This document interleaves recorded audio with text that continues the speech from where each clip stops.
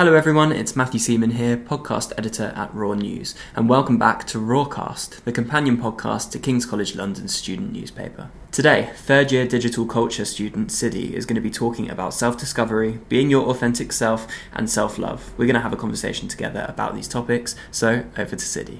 When you're in love, a tremendous amount of ecstasy washes over you. It's quite possible that we all have wished to receive love from an external source, and I'm here to tell you that it's neither demanding nor troubling. We all require love. After all, it's what keeps us alive. Him softly resting his hands on yours, you revealing your secretive side to him, him wanting to treasure all your pictures in one tiny digital device because he loves you so. Well, all that is beautiful, undeniably beautiful. In fact, being a romance buff, I do not think I can make do with any ordinary type of love story.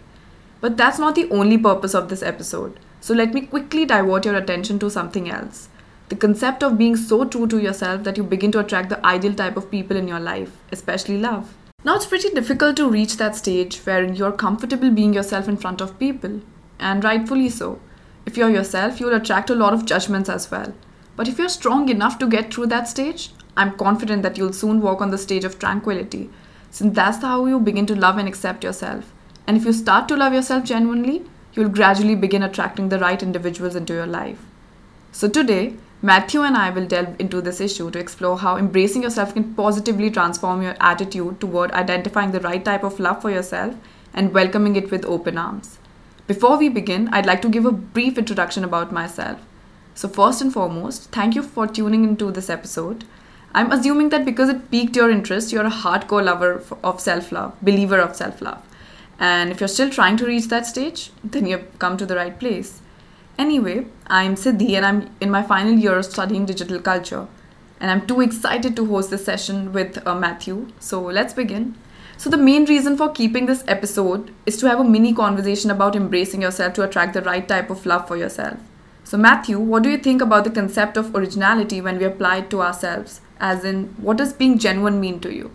I think being genuine is the most important thing. I think it makes you attractive, like you said, to other people. I think it makes you attractive to yourself. I think it's hard to appreciate yourself until you've overcome certain obstacles and started to be yourself truthfully, because how can you love a version of yourself that's fake or that's holding back from your full potential? And I think it opens up so many doors when you start to live truthfully. People can see it on your face that you love who you are and that you're comfortable with who you are, and you can really just engage in conversations, meet people, and focus on other people as opposed to just overanalyzing yourself, because once you're comfortable with who you are, it's easy to then branch out and build a community and build a friendship group and just go out into the world. Yeah, exactly. So it's after you start discovering yourself that you start loving yourself, right? And when you are loving yourself, you're basking in that glow. And I truly believe that when you are in love with yourself, you have this strong attitude, strong personality, and you know that what is wrong. You know about you can decipher between right and wrong, and that's when you know that you have changed into this completely different version of yourself, the one that cannot be tamed. And I think that's the best change. I agree. Yeah.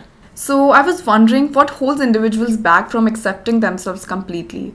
Is it the Instagram culture wherein people portray the best side of themselves to appear perfect, or does it go beyond that? I think it definitely stems from that. Obviously, there were generations that didn't have social media in that way, but we've always compared ourselves, whether that be through exams or getting grades and comparing it with our peers. It's very difficult to just be yourself in your own right, and I actually guess it was easier to do that this last year in lockdown, even though it's isolating and it's alienating. Yeah. But we weren't next to someone comparing our exam paper, and you weren't going out and having to think about what you were wearing on a night out and that sort of thing. So I think for everyone, lockdown was a good way of getting to discover ourselves a bit more and become confident and become comfortable with who we are alone and not have to do that in comparison to other people. But yeah, we're always comparing ourselves, and it's so hard to be a person in your own right, but it's really important to be, because that's how you show the world who you really are. Yeah, in that period of lockdown, we all got in tune with our feelings and emotions, and we started to discover ourselves. Even one of my friends, she mentioned how she started doing the self digging and eventually realized what she was lacking inside her and how she could have improved herself. And that's when it occurred to her that her being blunt sometimes can leave people hurting. So she has obviously, I've seen that change in her. She has become better, like in a way that she knows how to handle situations and not leave people hurting with her blunt nature. So I think that's something I need to work on a bit. Yeah, but yeah, I actually think it would be something really interesting to study how much people have changed from the beginning of lockdown to the end. Like even physically, just like when I scroll back through my own Instagram, I look totally different. Well, not totally different. I mean, I've got a beard. That's the only difference. but I think everyone sort of has matured into a truer version of themselves. I think that is the one positive that did come out of lockdown. Yeah, I think we all have become more grounded and more mature and sensible, like in a way that we have become more calm and composed. That's what I've realized. Yeah, I agree. So have you ever had to pick between yourself and another person in your life? I mean, it could be friends, past lovers, anything really, even family members. Well, I think there are times where you have to be selfish, but there are also times that you have to put other people first, because that it's a two-way street. When you care about someone and when someone cares about you, sometimes you have to put them over yourself because you have an instinct to do that. Like that's what love is about. That's how a friendship or a relationship develops, because you have a vested interest in each other, and you want to do things because you value that person, and then in turn they presumably want to do the same for you. I think when there's an imbalance in that, that's when you have to start thinking that it's an unhealthy friendship or an unhealthy relationship, because it's dangerous to put yourself, unless you're like a parent or someone, it's a family member that you sort of have always looked after or you've always loved, and that's just how it is. With friendships, I think if there's an imbalance, if they expect too much from you, if they start to take you for granted, I think that's when you have to start distancing yourself. Yeah, like it shouldn't disturb your mental peace. That's one of the biggest reasons, like why friendships end. Most of the friendships end, no matter how long they lasted. I agree. And like the fact that you mentioned that there should be balance, I totally believe in it, because until and unless there's a balance, you'll start losing people, and you don't want that. The right ones, even the right ones, because they'll start feeling like they don't carry that much significance in your life, and they'll eventually drift apart from you. So what advice would you offer our audience on discovering their authentic self? Does that self-awareness come naturally, or it requires patience? I think it definitely requires patience. It can be a difficult process, but it's an important one that you have to go through. And sometimes we're forced to go through it by school, the education system, parents expecting a lot of you. You just are pushed into a situation where you have to learn who you are, show people who you are, be rejected and judged for who you are, and then eventually come out of that stronger. I think it's an important process, and it does require patience. Yeah, it does. And I think the more you're tested, the more resilient you become, and more confident you are in yourself. I think the people who go through life confident since day one are the people who are probably broken down a little easier, because they've not been through the process. And I think so it is an important process. Yeah, so even I believe that self-awareness, it requires a lot of patience, because you are in that period you're going through a lot of healing, and that healing requires you to shed a few habits, be it negative or sometimes the most toxic habits of yourself. So it does require a lot of patience, and if you're patient enough to deal with that self of yours, I think you will come out of that process with such abundance and such happiness that you'll eventually start attracting the right kind of people in your life. So, exactly. Based on everything you've mentioned thus far, how do you think self-awareness affects who we attract in our lives? I think being self-aware and sort of recognizing who you are and being true to who you are is really important, because you might attract people if you're a filtered version of yourself, and you might, if you use all the filters and you compare yourself to others, and you become someone based on your comparison to others, you might attract loads of people, but none of those people are attracted to you because of your true self. They're attracted to a version of you that is never going to last. You're never going to be that same version forever. And I think that's why it's so important to be completely authentic and never change yourself, because then the people you attract are going to be people who like you for who you are, and they're the people that will stick around, because you're always going to be, you know, yourself. So that's why you can't change that. Yeah, I mean, like about self-awareness. If you think about it, when we are kids, when we have just entered adolescence, we don't really know ourselves, so we are still figuring everything out. And once things start happening to us, like because of our friends, all the drama, all the past lovers, or all those things, that when these things start happening, you eventually reach a stage when you start recognizing your true self, because of all the strength that you have endured, all the things that you've endured and the strength that you have eventually gained. So after that, when you start discovering your authentic self, slowly, bit by bit, when you start recognizing your flaws, all the times where you went wrong, and eventually when you start improving yourself, I think that's when we start attracting all the right people in our life, because it is then that we are entering the right state of mind and eventually attracting the right people. So. Yeah, exactly. And it's sometimes the most awful things can happen to someone, mm-hmm. or what you believe is awful. And I've seen my friends go through certain things where they think like it's just like the end of the world. It couldn't be worse, their situation. But when you take it out of the context and you stand back and look at it, it's bad right now and it doesn't feel good. But a year later, looking back at whatever happened, it's the seriousness of it is so insignificant in terms of like the problem, mm-hmm. but it's helped you because you've had to face certain obstacles and get over those, and it's that experience of overcoming something that's going to help you become who you are. Yeah, but it modifies you. It shapes the context you into of the person. time doesn't matter anymore, but it shaped you, and it's an experience, and that's invaluable. Yeah, I think it's the factor of growth. So there's that. Also, so many people believe that because of their insecurities, deep-seated fears and flaws, they might push the right person away. Do you believe it to be true? So are you talking about people showing their flaws, or? So there are times when we it just happens where we are not deliberately portraying our that honest self, but it happens sometimes that we end up making mistakes when we are, obviously nobody's perfect. So when we are being our imperfect self in front of people, do you think it might push others away? And the fact that we have those deep-seated fears because of the relationships or the friendships that we have had, the toxic friendships that we have had.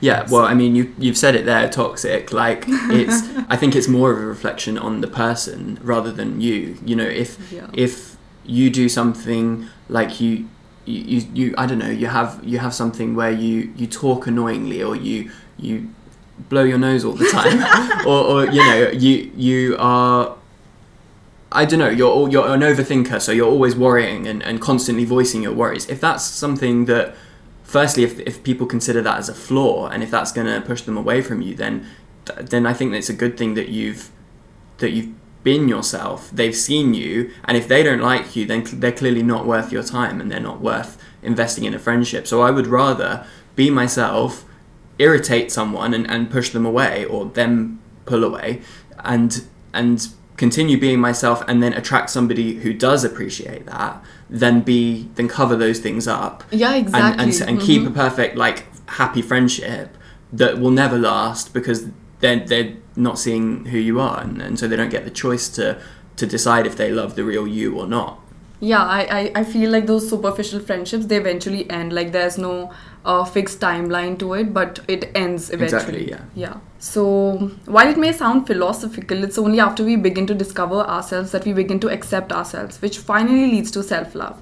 Do you believe we can love ourselves even if we don't know ourselves well, or that we only begin to love ourselves after we have had a good understanding of ourselves? That's a really good question. I had a look at some of your questions before, but I decided after I got through the first few just to stop reading, because I wanted to have like genuine reactions, and so this is one of them.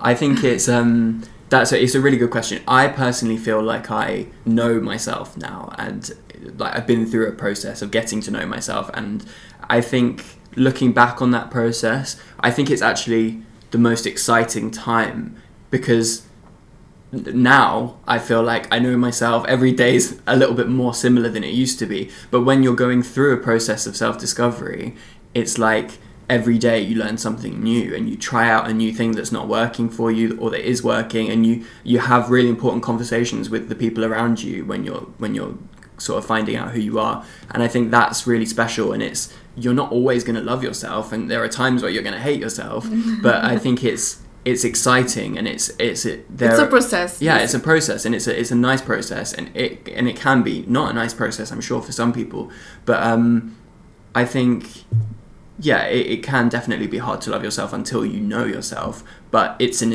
essential process that you have to go through. I totally second that.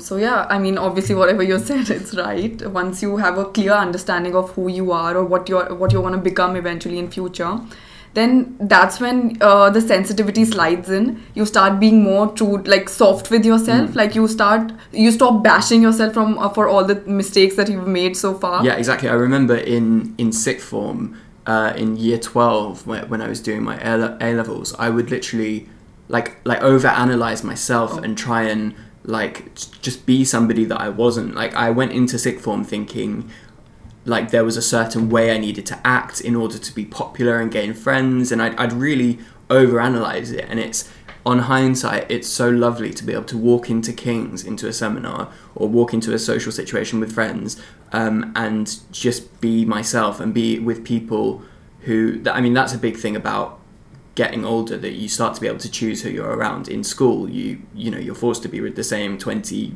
to 100 people every single day, and that's not always the best thing when you're going through a process of learning who you are. But now, as a 21-year-old, being around people who you've sort of chosen, those people, you've chosen your friends. Like they match your vibe. Exactly, they match your vibe, and it's really refreshing to be able to be yourself in that environment, and just not even think about it, to go into a room and just be you on like autopilot. Yeah, like it feels great, right? When they accept you for you, and you don't have to hide yourself. I think that's the best part. Exactly.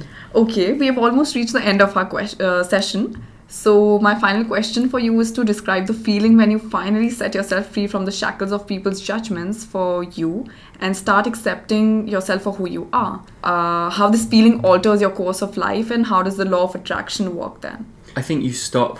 Well, I mean, I've sort of just touched on it a little bit, but you stop analysing everything. It's like, how does it feel when we are like free from, like, we pull ourselves away from that kind of negative environment? Yeah, I think it's not even always a conscious thing. You don't always realise that that's happened.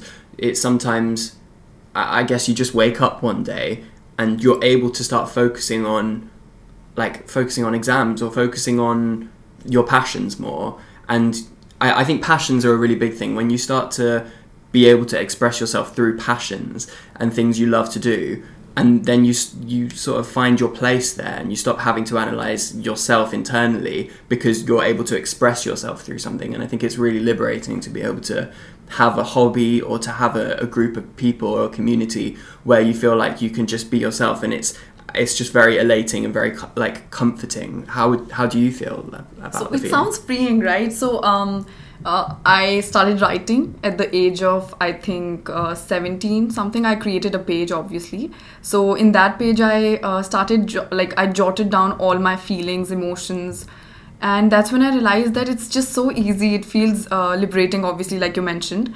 And obviously there were a series of judgments passed my way, obviously, and I got scared, I got overwhelmed. But eventually, when I started accepting that, okay, this is my emotional side, and I'd like to keep it for myself, and like for the people who feel things as intensely as I do.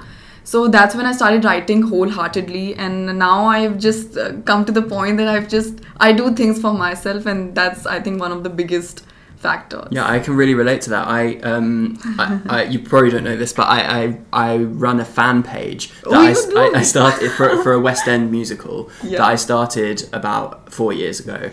And so it was while I was in sixth form. It was before I really knew who I was, and it was really just quite obviously something I would hide away. I wouldn't want anyone to know. I was very embarrassed when people found out that I had it. And through the page, I've met quite a lot of people. It's now got like 13,000 followers. We've been able to host events for the show and interview the cast and be at the premiere of the film. So it's turned into something big that I can be proud of. But regardless of that, it's as I've sort of moved away from school and spent more time with the friends that I met through that community. I met my girlfriend through that community. That's great. It's like part of me now, and it's something that I have no problem sharing with everyone because it's just something I'm proud of now, and that didn't used to be the case. So I think going through a process of self-discovery has allowed me, and that show has helped me have that process of self-discovery. Yeah, and that's when you obviously found the right person Exactly. for yourself. So, Yeah. obviously. So to summarize, when you do the necessary shadow work, internal healing, and focus on your needs, you finally reach a point where you are comfortable being yourself. You begin to realize what you want out of life, which changes your entire view on love, because when you know yourself, you know what you want and need, and your higher self will never let you settle. So that's when you'll start attracting the right people into your life, including the right kind of relationship. And that, my friend, is a big sign of progress. Anyway, I'm glad we talked about it, Matthew. I thank you for joining me today. Thank you. And I'd also like to thank our audience for their patience in listening to this episode.